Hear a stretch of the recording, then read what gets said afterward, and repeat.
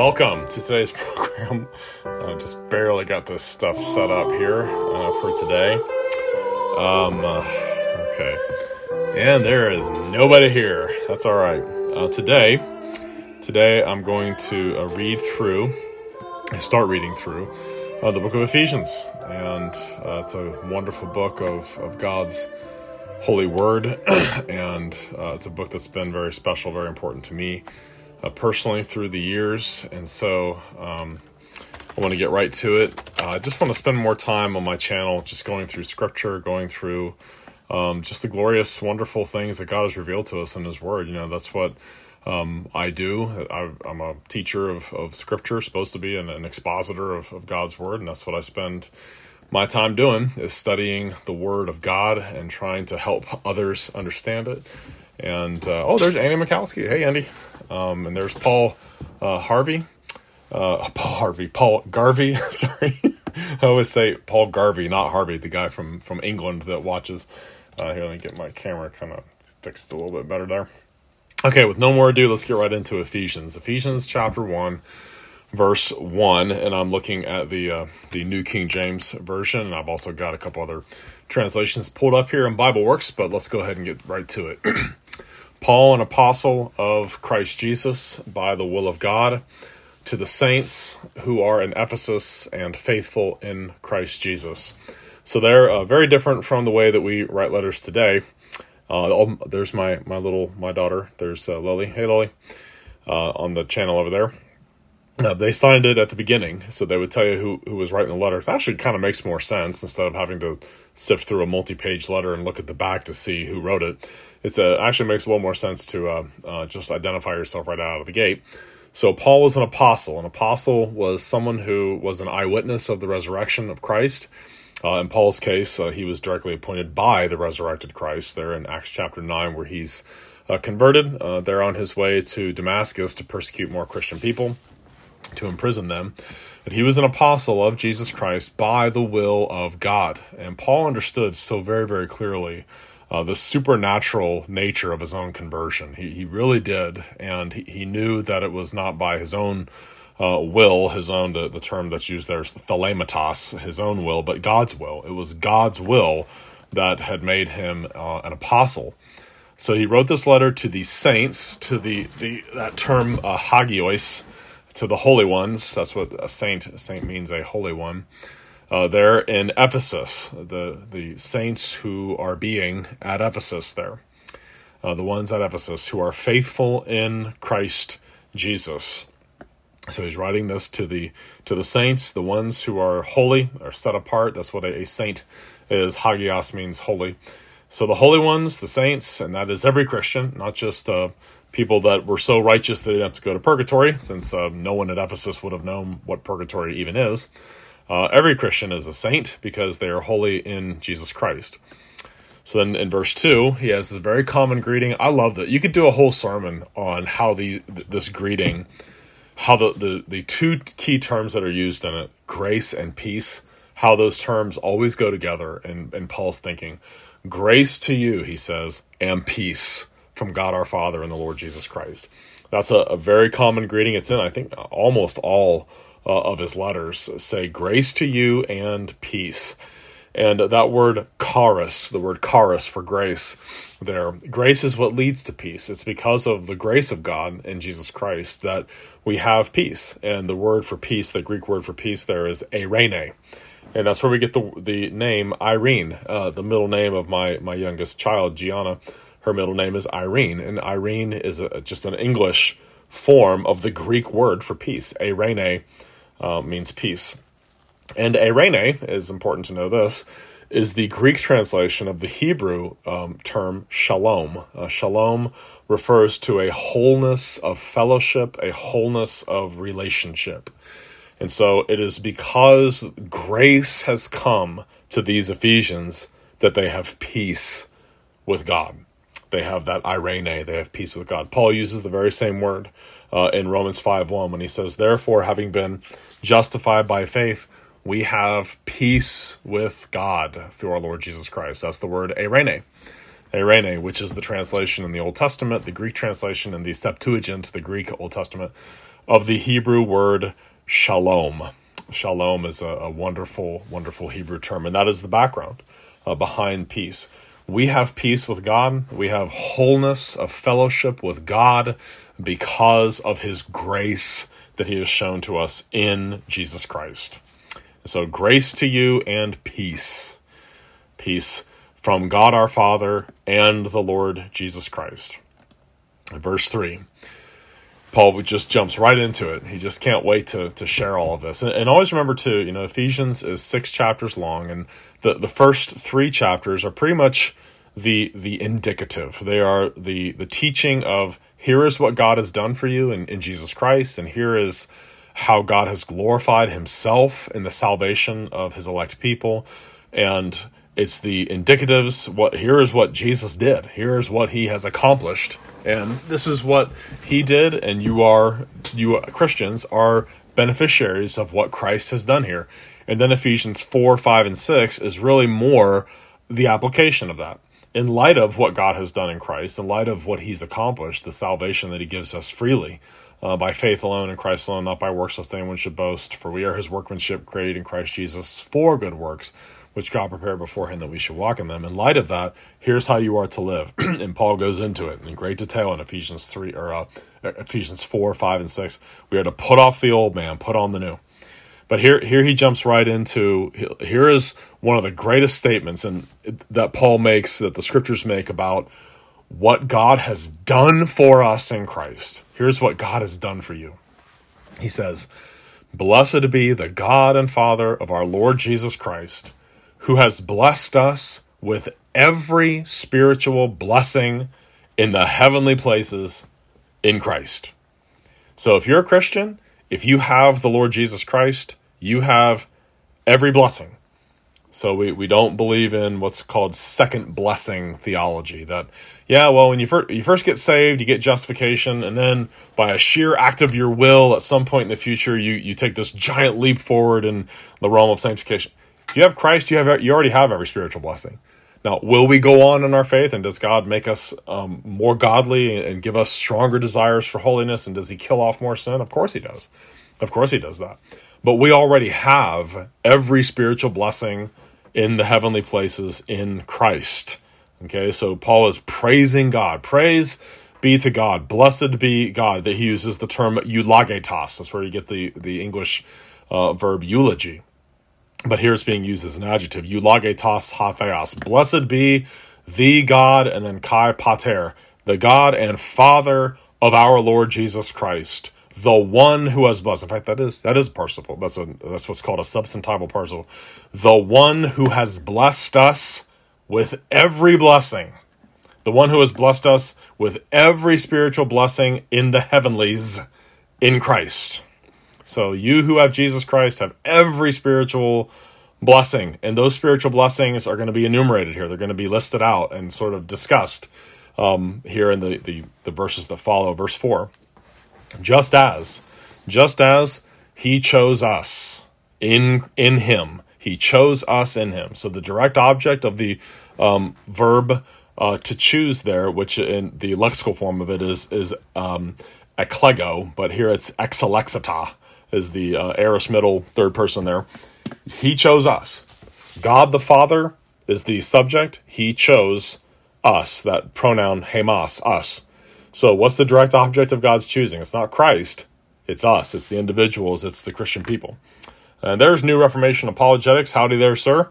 Just doing a little read-through of Ephesians to just rejoice in the glorious things that God has revealed here in it. He chose us in him, in Christ, in the sphere of Christ, meaning we were put into his care and given to him as a love gift. When? Before the foundation of the world. Pra means before, kataboles, the foundation, cosmo. So pra kataboles, cosmo, before the foundation of the world. When did this choice take place? Before the foundation of the world. It's a glorious thing. I'm just being asked, is it snowing? No, it's been raining forever. It's just raining and raining and raining for like days and days. Although the sun is peeking out now. So it's kind of finally shining. I guess I can get rid of my seasonal affective disorder, because it depresses me when we don't see the sun for so long. But anyway, So this choice of God the Father, he chose us, the church, in Christ, when? Before the foundation of the world. So the selection was made before the foundation of the world, with the result that we would be holy and unblemished, that we would be holy and without blame before him in love and agape, that we would be holy and blameless before him. So this is really speaking of the judgment before God. The purpose for which God chooses us is that we would be holy, so that we would not have any sin held against us, and that we would be, that term amomos, without blemish, and then kat enopion, before in the presence of him. That we would be holy and have no blemish. Okay, that term, amomus. In fact, I want to check something real quick. I'm going to look that up in the Greek Septuagint here. I bet you anything that is the same term that's used to describe the Passover lamb. Without blemish, look at that, it is. Exodus 29, verse 1. This is what you shall do to them to consecrate them to minister as priests to me. Take 1 young bull and 2 rams without blemish. There it is, amomus. Wow. So just as Christ is the unblemished Lamb of God, Paul is using the same term there in Ephesians 1, amomus. Wow.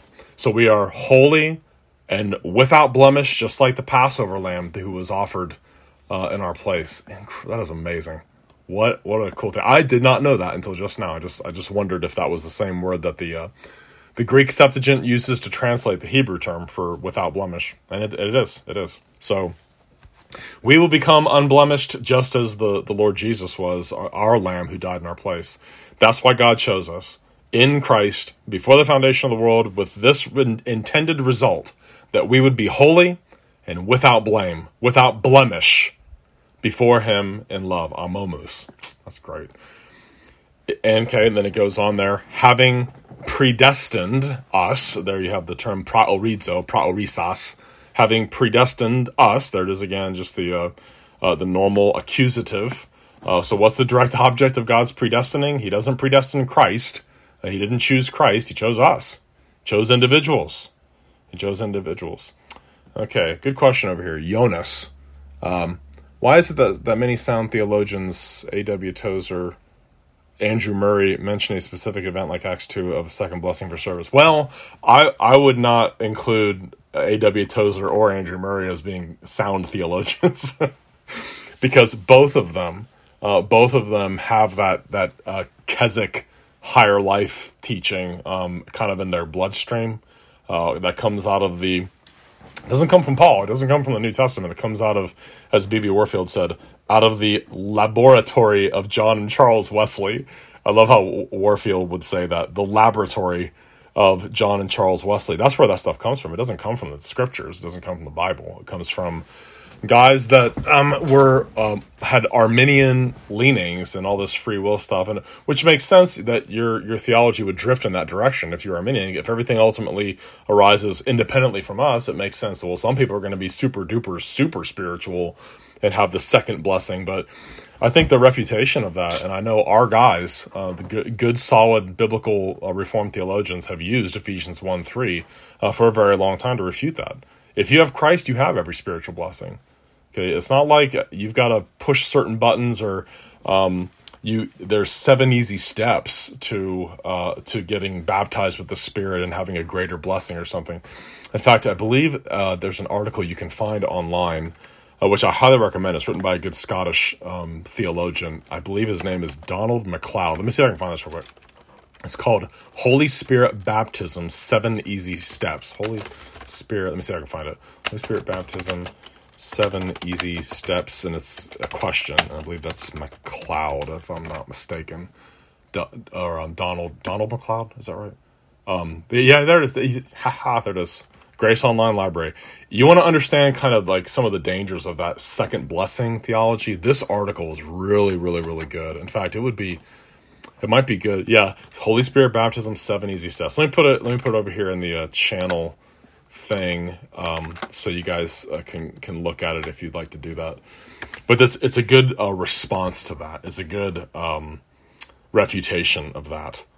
And yeah, Step 1, there's 7 easy steps. Accept Jesus as Savior. Step 2, renounce all sin.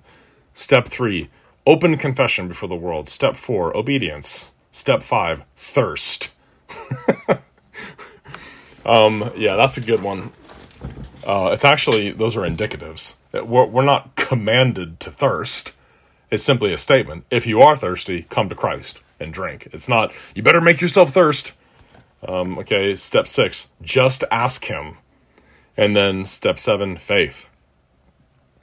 Yeah, this is bad stuff. Wow. Okay, so anyway, that's a good article on the second blessing stuff. Just remember, it's refuted nicely and neatly by very simple, clear statements of God's word.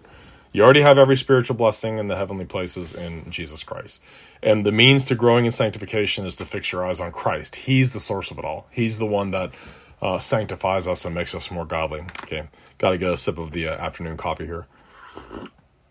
My little boy got me this mug, and so I drink out of it. I have mugs that are really nice here too. I have the Faith Alone, Grace Alone, cool mugs, and I have a really cool tumbler that's got all 5 solas on it from Reformed Sage. So the folks at church have got me some really cool mugs. But I like to drink from this one because my little boy got it for me. From somewhere, I can't remember. I think it was from Habitat for Humanity for like 50 cents. But my little boy got it, so it means something to me. Anyway, so having predestined us. So we're chosen in Christ before the foundation of the world to be holy and to be without blemish, just like the lambs that were offered, just like the goats that were offered in the Old Testament. They were blemish-free. We will be blemish-free before God because we're dressed in the righteousness of Jesus Christ.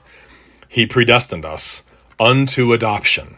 Okay, very important biblical concept, that theme of adoption, because prior to coming to Christ, we are described in Scripture as being enemies of God and orphans from God.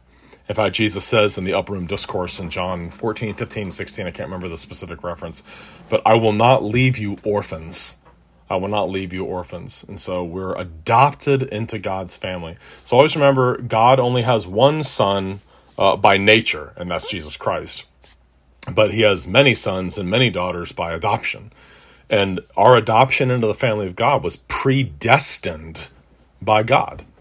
It was predestined by God to happen. Okay, another good question here. I don't understand the significance of Advent of Old Testament believers already had the covenant of grace. It makes the time of the incarnation irrelevant. No, it doesn't. Pardon me. The significance of Advent of Old Testament believers already had the covenant of grace. They did. They lived in anticipation of the coming of Christ. The time of the incarnation is described in Scripture as being very purposeful. It was when the fullness of time had come. God sent forth his son, born of a woman, born under the law. The timing of the incarnation of Christ is also prophesied in the book of Daniel. So that's one thing. The coming of Christ and the death of Jesus are foretold in real specific detail when they were going to happen in the book of Daniel, in Daniel chapter 9. But anyway, that's a good question. Okay, so we're predestined unto adoption, Ephesians 1:5, as sons by Jesus Christ to himself, according to the good pleasure of his will. Okay, well, this guy's asking, but what did Old Testament saints not have until he came? Well, they didn't have all the details about who Jesus was. They didn't have all the details about the cross and all that kind of stuff. They didn't have anywhere near as much information about the gospel as we do. So it was the church underage waiting for the fuller revelation of the grace of God in Jesus Christ.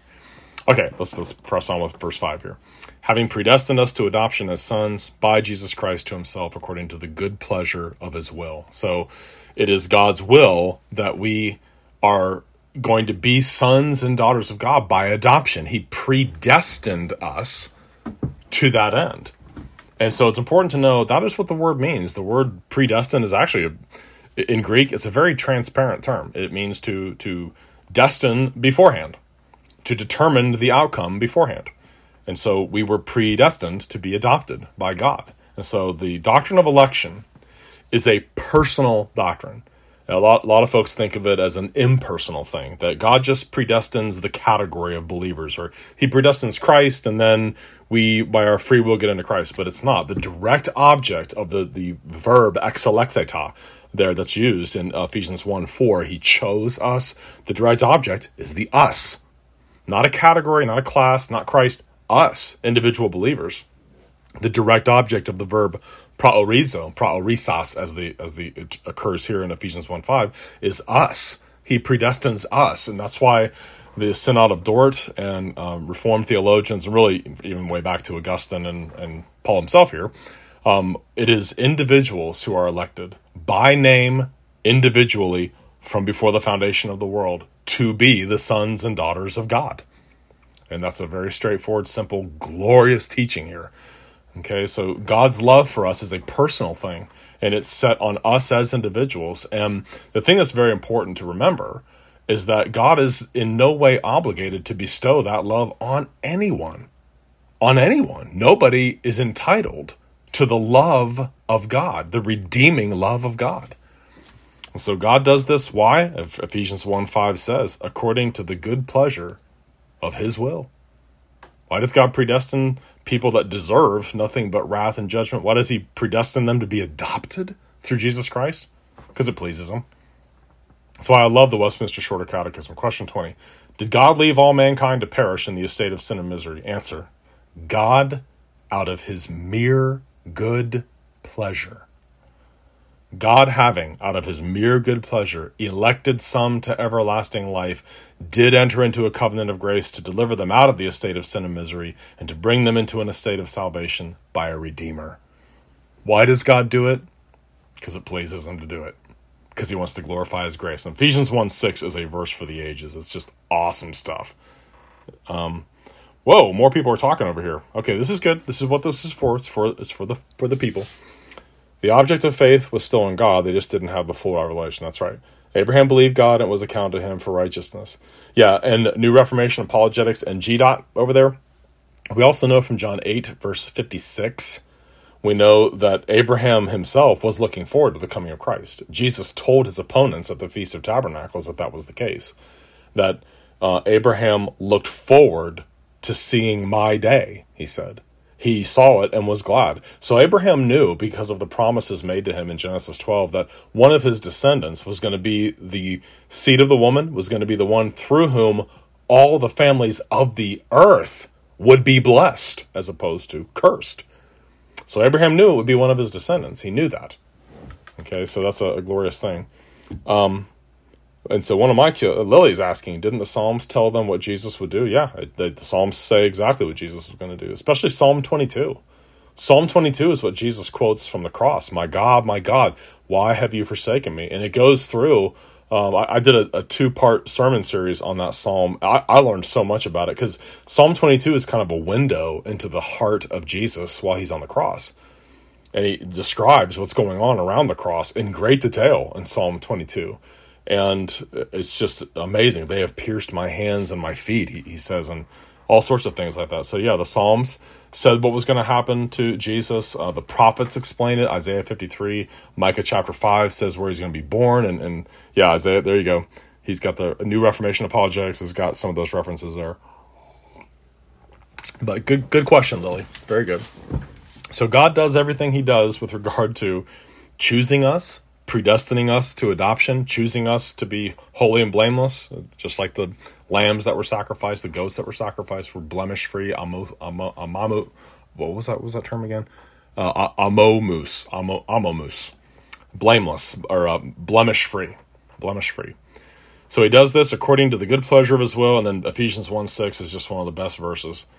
To the praise of the glory of his grace. Why do I make such a big deal out of our works do not play any role whatsoever in getting us to heaven or anything like that? Why do I hammer that as much as I do? Because I am trying to protect the grace of God from the intrusion of human merit or works or whatever. Why does God do all of this? To the praise of the glory of his grace, for the doxes of his grace. That term doxa means glory. glory. And that's why we have in our service, we have a doxology. What is a doxology? It is giving glory to God. That's what a doxology is. Let's give glory to God for creating us, for saving us, redeeming us, to the praise of the glory of his grace. And isn't his grace glorious? Why is God's grace so glorious? Well, because he does all the saving. Christ is the one who achieves it all. Jesus is the one who brings us all into heaven by his work and not by anything that we do at all. Nothing. So therefore, what is praised, what is glorified? His grace. Caritas autou, his grace, by which he has made us accepted in the beloved. And you'll notice some translations, and they rightly so, capitalize the word beloved here. That term, agapemeno. Agapemeno is a perfect passive dative participle form of the verb agapao, to love.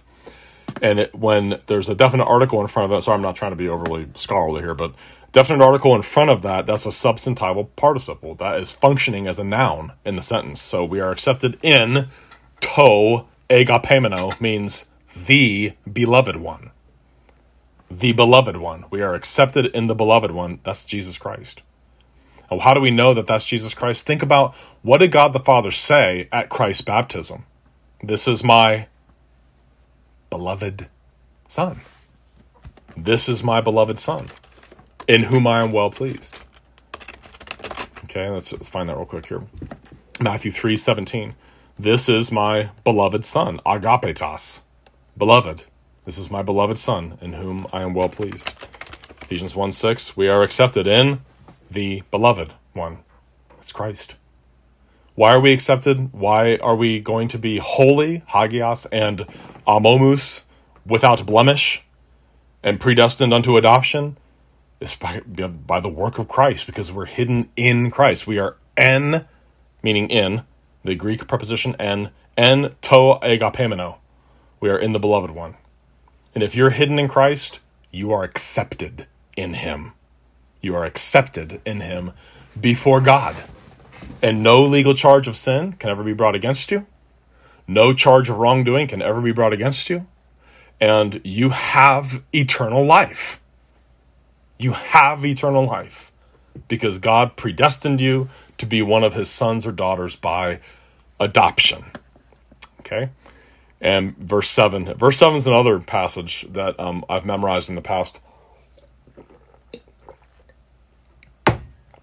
In him we have redemption through his blood, the forgiveness of sins, according to the riches of his grace.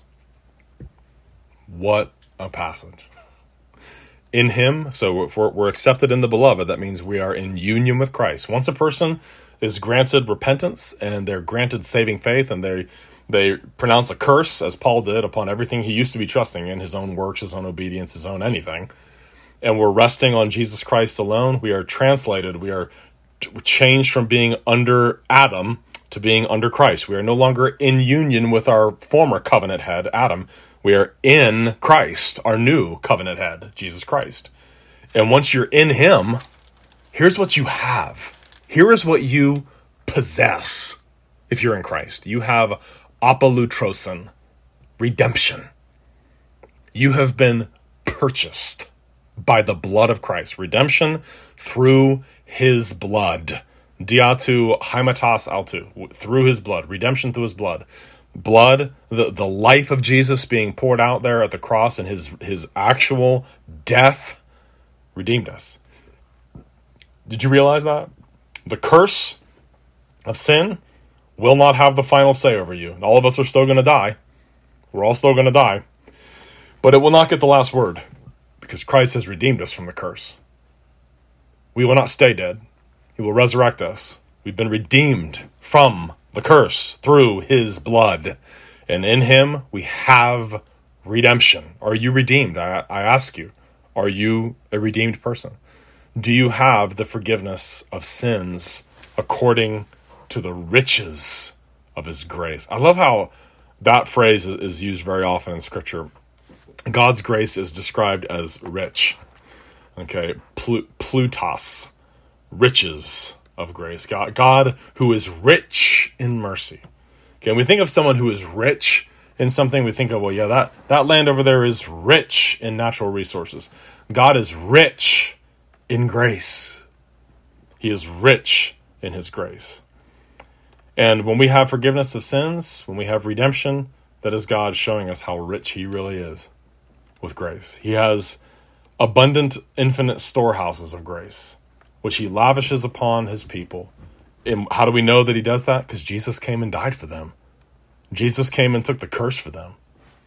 Jesus came to bring them forgiveness of all their sins, according to the riches of his grace. So in Christ, we have redemption through his blood, the forgiveness of our sins, according to the riches of his grace, which he lavished, parasuo, he lavished upon us, made to abound toward us, it says. Made to abound toward us in all wisdom and prudence. Man. So God's glorious wisdom and his design, his knowledge and understanding of all things, he lavished exactly what we needed. He lavished exactly what we needed upon us. A perfect Savior, one who is fully God and fully man, who enters into that broken covenant of works that requires our obedience, which we don't do, and requires that we pay for our sins, which we cannot. And he does it all. And then he lavishes that grace on us and gives us redemption through his blood, the forgiveness of sins, according to the riches of his grace, which he lavishes on us in all wisdom and insight, all wisdom and prudence, having made known to us the mystery of his will, according to his good pleasure, which he purposed in himself. See, what is being accomplished here in the salvation and in the redemption of the church of the Lord? It is God accomplishing what he purposed to do. This is what Reformed theologians and good Christian theologians call the covenant of redemption. This is a plan that God put in place that he formulated before he created anything. The plan for how God was going to glorify himself was already done before he created anything on the first day. Before God made the heavens and the earth, before he creates the heavens and the earth and says, let there be light, and let the land come forth, and the animals, and then man. Before all of that, he has a purpose in himself. Later on in Ephesians 3:10 and following, he speaks of the eternal purpose, which he purposed in Jesus Christ, which he accomplished in Jesus Christ. That phrase, eternal purpose, eternal plan or decree. That's why in our circles we talk a lot, we talk about decrees because the Bible does. The Hebrew term etzah means decree, plan. God doesn't just make stuff and find out what happens on the fly. He has a plan. He has a purpose, which he purposed in himself, according to his good pleasure. Okay, verse 10, that in the dispensation of the fullness of the times, he might gather together in one all things in Christ. And what does that word mean, dispensation? The term oikonomia. Oikonomia, that's where we get the English word economy. It simply means house law or house rule. We are not dispensationalists, but we recognize that the one covenant of grace has been administered in different ways throughout history. Okay, in the fullness of the times, in the economy, the house law, the dispensation of the fullness of times after Christ has come, he's going to bring together in Christ all things. He's going to bring all people together in Christ, and all things in Christ, which are in heaven and which are on earth, in him. And we know from Romans 8 that the whole creation itself is going to be redeemed. It's going to be released from the bondage of corruption and so on. Okay, and before we get to verse 11, there's a couple other things said over here. Yona says, thank you. I've been reading the book Humility and also Absolute Surrender. Oh, good gracious. Yeah, I would not recommend that you read Absolute Surrender by Andrew Murray. Or that you read, please don't read that, and don't read Abide in Christ by Andrew Murray either. You want to read a really good book on the Christian life and what it means to really know the Lord, I would recommend The Way of Life by Charles Hodge. That's a good one. Putting Amazing Back into Grace by Michael Horton is a great book. Just a great overview of the doctrines of grace and of the Christian life and all that stuff. In fact, I need to get a couple more copies of that. Or Jonas, I would also recommend another one, Confessing Christ by Calvin Knox Cummings. Is a great book, little book. Okay, yeah. Charles Hodge, B.B. Warfield. As long as they're not talking about apologetics, they're great. Or evolution, they're great.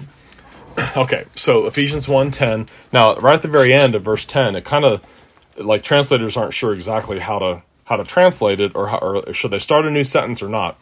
But all things in the heavens and things that are on earth, in him, it says. Now, the New American Standard puts a period after the word earth and starts a new sentence.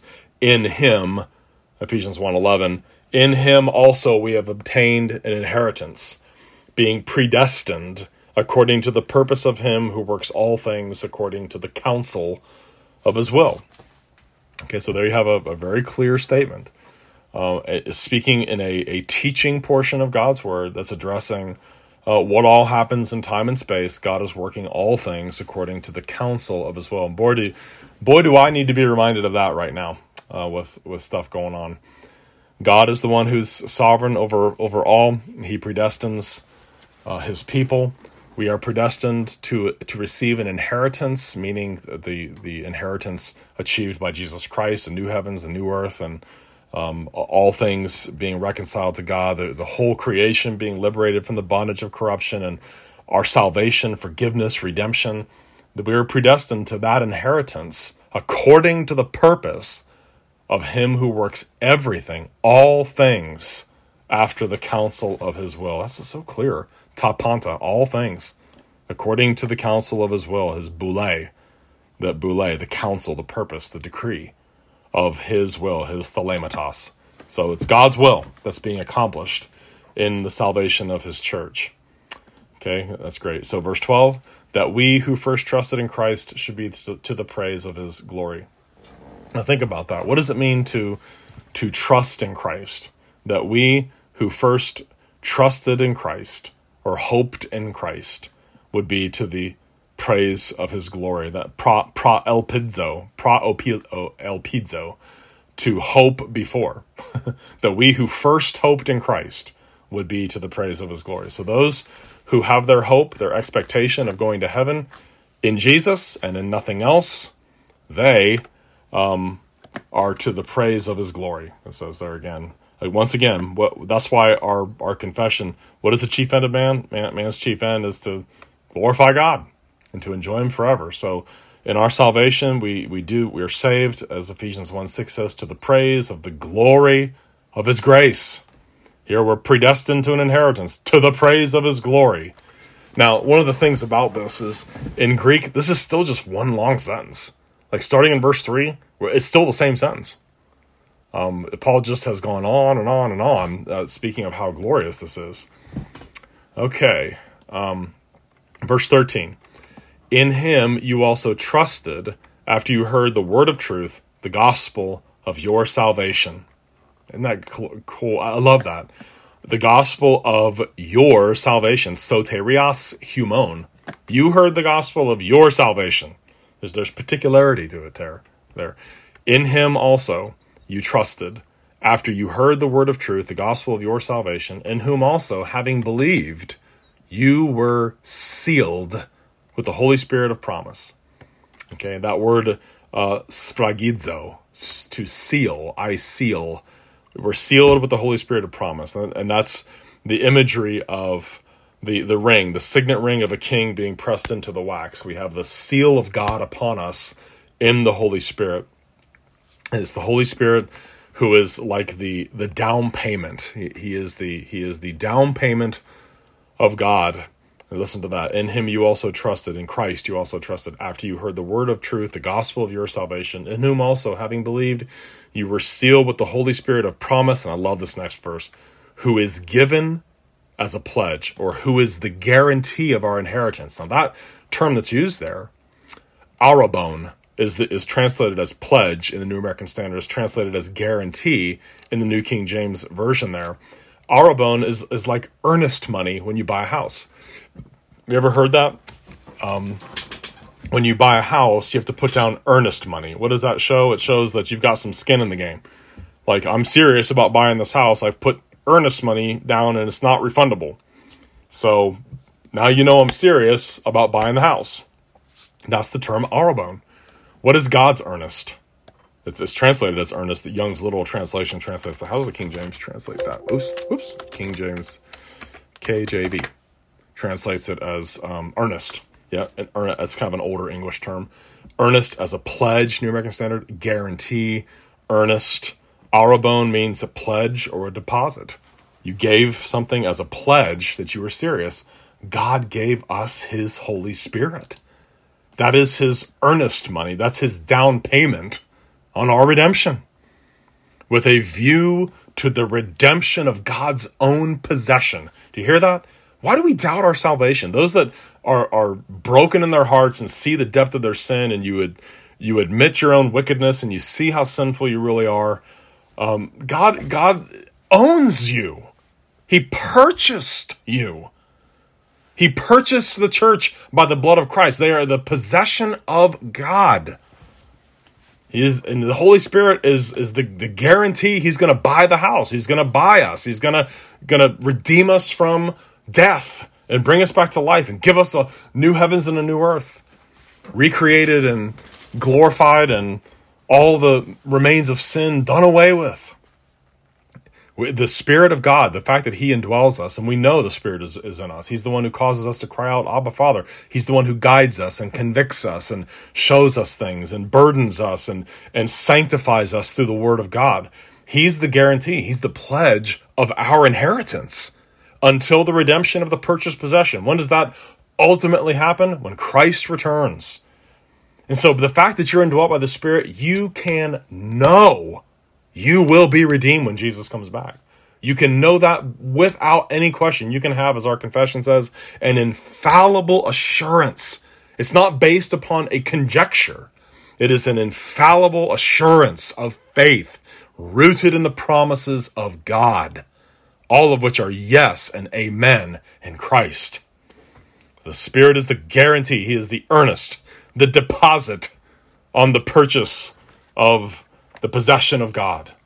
And there it is again, to the praise of his glory again. It's like over and over and over again, to his doxase, his glory, his glory, his glory, to the glory of his grace, to the praise of his glory, to the praise of his glory.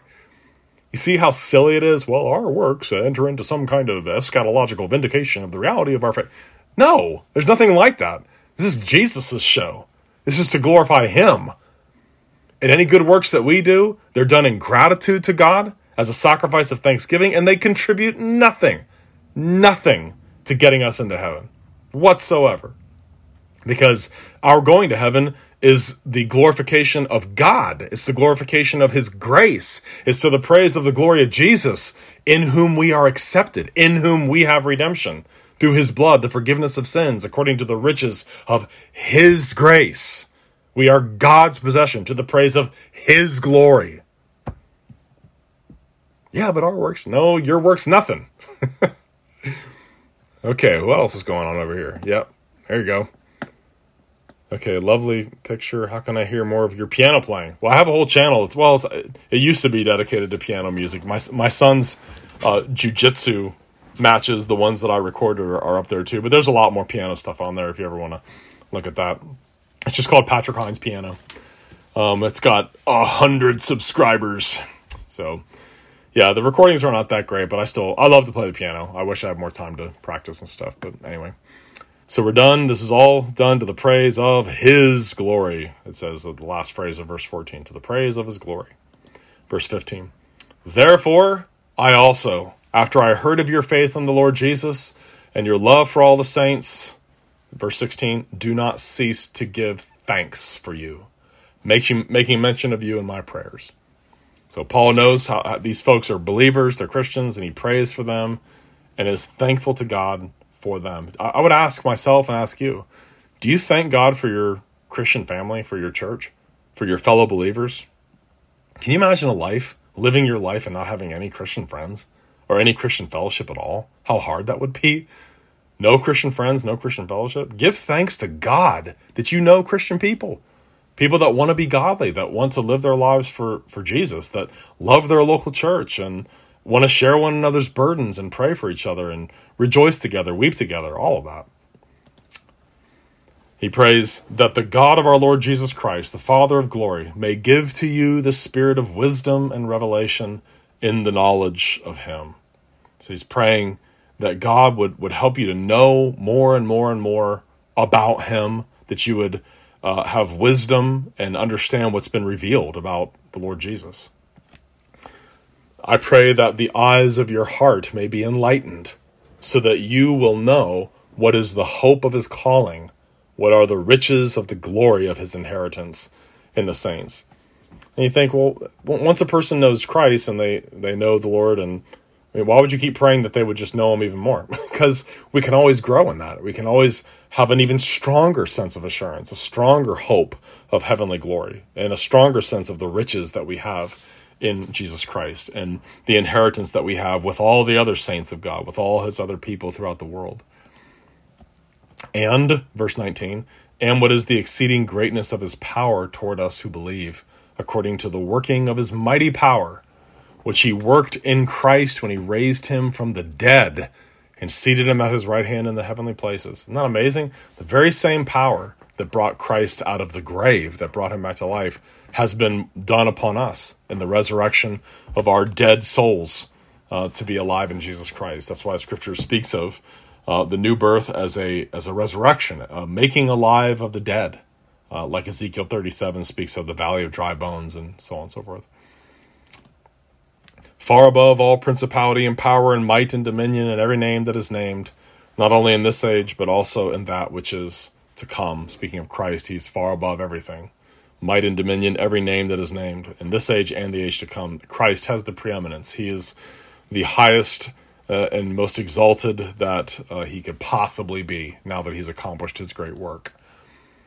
Verse 22, and he put all things under his feet and gave him to be head over all things to the church. Our Reformed forefathers never tired of citing this passage against the idea that the Pope was the head of the church. They said, no, Christ, God the Father gave him to be head over all things to the church, which is his body, the fullness of him who fills all in all. Wow, that's a lot of amazing stuff there in Ephesians chapter 1. Okay, wow, goodness, that much time has gone by. Well, I've got a bunch of other things I got to try to get done today, but I appreciate y'all being here. Thank y'all for listening, for watching, and for your comments over there. I love y'all so much, and just it's always encouraging to just talk about God's word and talk about how glorious it is and the wonderful promises that God has given to us and his wonderful gift of grace that he's given us in Jesus Christ. And I just want y'all to know I love y'all, and let's pray for each other. Let's pray for revival. Let's pray that God will change these dark days into light through his glorious church. Thank you all for watching or for listening. This is Pastor Patrick Hines of Bridwell Heights Presbyterian Church in Kingsport, Tennessee. You can visit us on the web at bridwellheightschurch.com, where all the sermons and podcasts are put into our sermon audio feed, which is accessible in iTunes as well as the podcast app. You are welcome to join us any Sunday morning for Sunday school for all ages at 10 a.m. and then worship for everyone at 11 a.m. If you ever have any questions about the Christian faith or the Bible, you can email me at pastor@bridwellheightschurch.org. May the Lord bless you and keep you. The Lord make his face to shine upon you and be gracious unto you. The Lord lift up his countenance upon you and give you peace.